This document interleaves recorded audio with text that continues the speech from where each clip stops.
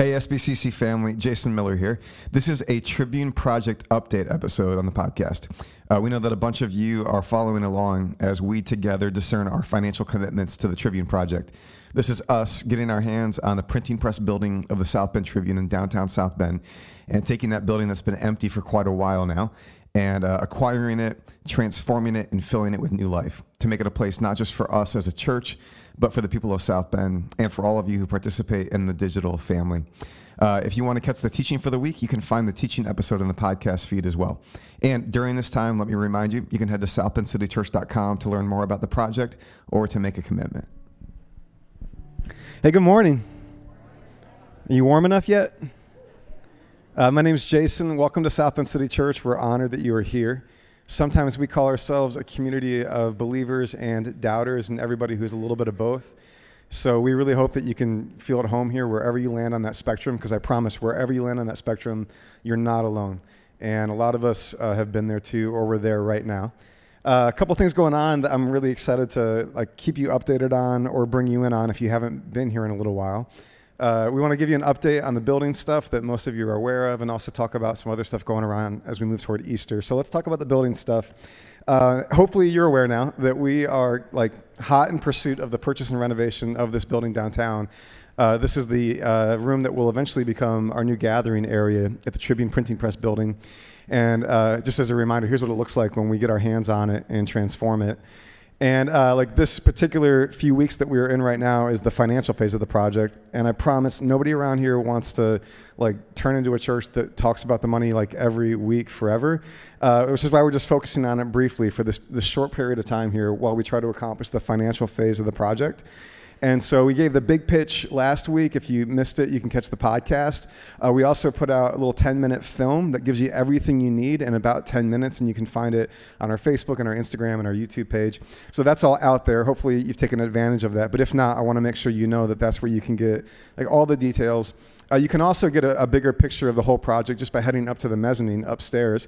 We've got the plans, the floor plans, the fly-through video, and our team will be up there after, at least some of us, I'll be up there after the gathering if you want to talk a little more about the project.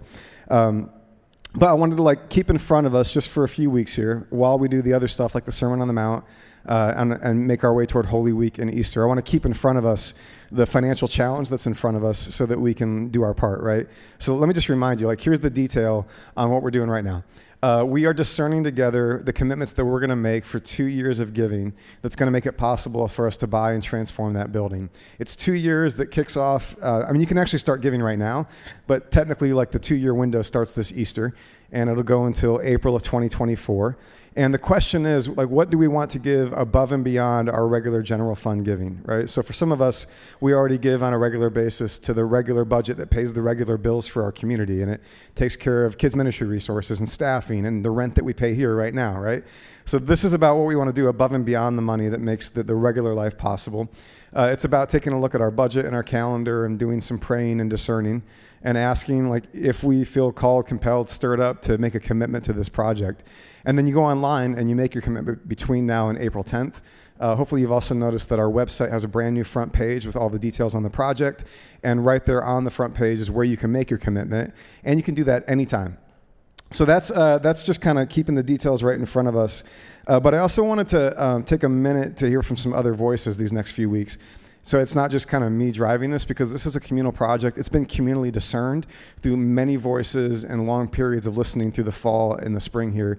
And that continues to be the case as we move into the financial commitment stuff. And so I thought to get that started, to hear from another voice in our community, who better to hear from than somebody who actually is a scholarly academic expert in philanthropy and nonprofits, who many of you know, Dr. Angela Logan. Why don't you welcome Angela?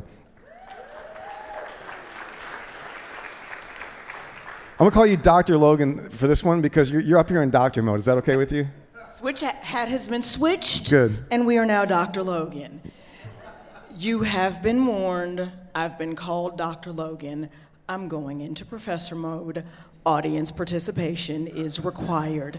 Continue. That's good. Y'all getting graded. Here's the first question, Angela. You have heard me say in my moments of honesty, not my vision casting moments, but just my self-disclosing moments, that it can, on my worst days, feel like a project like this, like a financial project to buy and renovate, can feel like a necessary evil. And you cringe when you hear me say that. Why? So this is the audience participation part, you included. Okay. How many of us have ever taken a friend out to dinner? Raise your hands. How many of us have ever bought a gift for a kiddo? Now, did that money come from your evil part of your bank account or your good part of your bank account? Good. Yeah? Good. Okay. Yeah. Now, same scenario. How many of us, that friend that we took out to dinner, we have not spoken to them since then? How many of us that bought the gift for the kiddo that was sweet and cuddly and cute, that kiddo became an angsty teenager? Did we think back and recategorize that gift and put it into the evil category because the baby became a teenager? No. So why then would we think about money related to the church to be evil or good? Money is money. The U.S. Mint does not have a special good category of money and evil category of money. It's just money. It's how we attribute our emotions to that where it gets messed up. And just because we had a bad relationship in a faith community related to money does not make that money evil. It just is. That's really good. So you're not only an actual scholar and researcher on philanthropy, you also direct a master's program in nonprofit administration. So you live in nonprofit and philanthropy world. And I wonder if you could talk to us a little bit about some of the good that can come in a community from a project like this. And I don't just mean the fact that we'll have a new home, because we do need a home. We're going to be homeless next summer and we would like to have a home. But beyond that, again, it's easy to kind of focus on some of the stories of pain around these kinds of projects, but you have this research angle on what happens in churches when they tackle stuff like this financially. What do we miss if we just see the kind of negative side of that?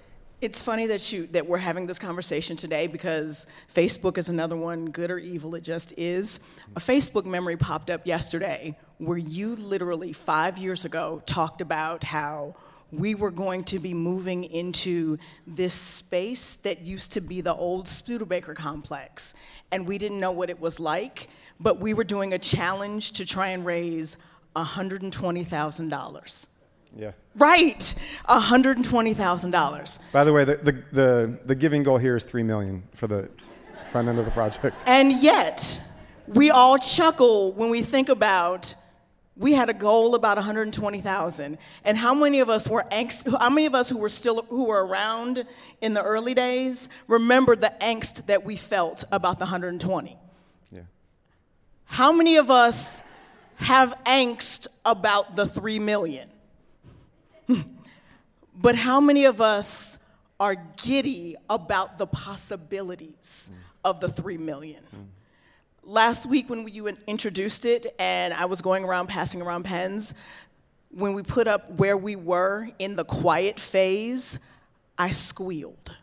Because that means that this community believes in and is invested in a project that is mind-blowing.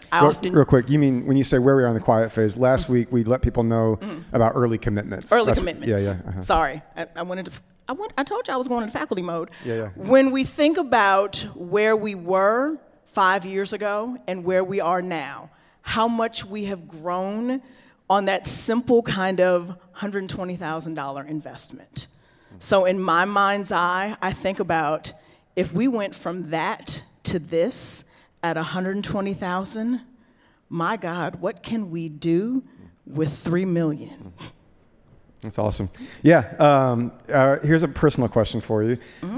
You've already made your commitment to the project. I did. Would you be willing to share a little bit about what it was like for you to discern that? Take us through your own process a little bit. Absolutely. So when we talked about it, when it first came up 6 months ago, I was giddy, I was excited, and I had a number in my head, and I was like, okay, this is the number we're going to do, and it's great. And then I thought for a minute, and I was like, sis, you give that much on a monthly basis. And it was going to be that one-time gift. I was like, let's reassess some things, Angela, because I had to think about where I am in my life versus where I was 5 years ago. So 5 years ago, my financial situation looked a little different than it does now. I've grown, I've evolved, and so I took some time, and I prayed, and I prayed, and I cried, and I prayed, and I fasted and a little bit of prayer, and then I pulled out my bank account and my calendar, and I thought, what makes the most sense, but also, which is a little bit of a stretch goal. We often talk about it's not equal giving, it's about equal sacrifice. And so for some people, the sacrifice is $1 a week. That is $52 that you don't think you can give up, and that's okay. For some of us in this community, we can give $3 million today. I'm just going to say that right now in Jesus' name, amen. And so for those of you, and that $3 million is not a stretch. So maybe you can write that check for $4, and if you do, we'll talk after church. But whatever it is, it's going to push you, and that's okay. One of the things my mom, if you've been around me longer than 30 seconds, you know that I have Angela-isms, Richard-isms, and Terry-isms. Richard-isms are things my father says. Terry-isms are things that my mother said. One of the things my mother always said was, you can't receive with a closed hand. No matter how much you try, I cannot put anything into a closed hand. And so in order to receive, you have to be open. And you have to put yourself in a position to be open. And so for me, that was, okay, let's be in a position to be open and be able to receive and to give. That's awesome. You guys thankful for Dr. Logan today? Yeah, thanks, Angela. I really appreciate the perspective. Just a little more on the Tribune stuff before we move on. We'll get through it, I promise. A couple of stories of commitments that I thought are helpful because they illustrate a couple of things. So one family that I'm aware of here in the community who's made their commitment to the project, they recently paid off their house. And I don't know about you, I can imagine myself like counting down the days to the end of that mortgage payment and getting really excited about crossing that line. And this family, what they've decided to do essentially is just kind of like defer that for a couple of years. And so instead of making a mortgage payment to the bank now, they're going to pay a mortgage payment for our church. Not the full church mortgage payment, but they're going to take that same payment every month. And that's how they came to a capacity commitment for what they could give on the project. I love that because it's a little different than just thinking about your kind of everyday spending. And there's a sacrifice there and kind of waiting a couple of years for a finish line that I'm sure they were really looking forward to. Another story that really moved me, and this goes back to the fall actually. This is right after we first announced that we were like exploring this project. Somebody in our church community was on their way out of South Bend. They were moving out of state and they sold their house. And this is actually the first gift that was given to the project. And I wrote a note to them to let them know that. When they sold their house here in South Bend, they tithed on the equity. So they took, the gap between what they sold it for and what they owed, and they gave 10% of that to the project. And they were really excited to help us have a new home together in the future. And the reason that really moves me is this person lives like hundreds of miles away now. And for all I know, they may never set foot in the new building, but they still wanted to be a part of giving to it, which is why they actually made the first gift of anybody in our church. And I put that in front of us because whether it's our general fund or this project, we also ought to be aware of and grateful for the fact that there are people who like never get to show up in person who give to this stuff and support it. And I don't say that to like push or squeeze or shame, but I think it's actually appropriate for community to understand the generosities and the graces that sustain us. And one of the peculiar generosities that has sustained South Bend City Church from the beginning is people from very far away who never have the benefit of checking their kids into a kids' room or like being here in person, who also give to both the general fund and a project like this. And I also love that that's a person who found a way to give without looking at like the monthly budget, because not everybody looks at the monthly budget and sees any possibilities there, but there's other ways to be creative about that stuff. So with stories like that, commitments like that, with the kind of wisdom that Angela shared, here's our progress update today. So as of today, we have 920,780 committed from 34 individuals and families. I think that's worth celebrating as we go, right? Yeah. And we got a couple weeks left, so we'll keep you updated on it, whether it's in gathering or on social media or through the email newsletter. And again, between now and April 10th, if you feel like you're being called or compelled to make a commitment, you can do that online.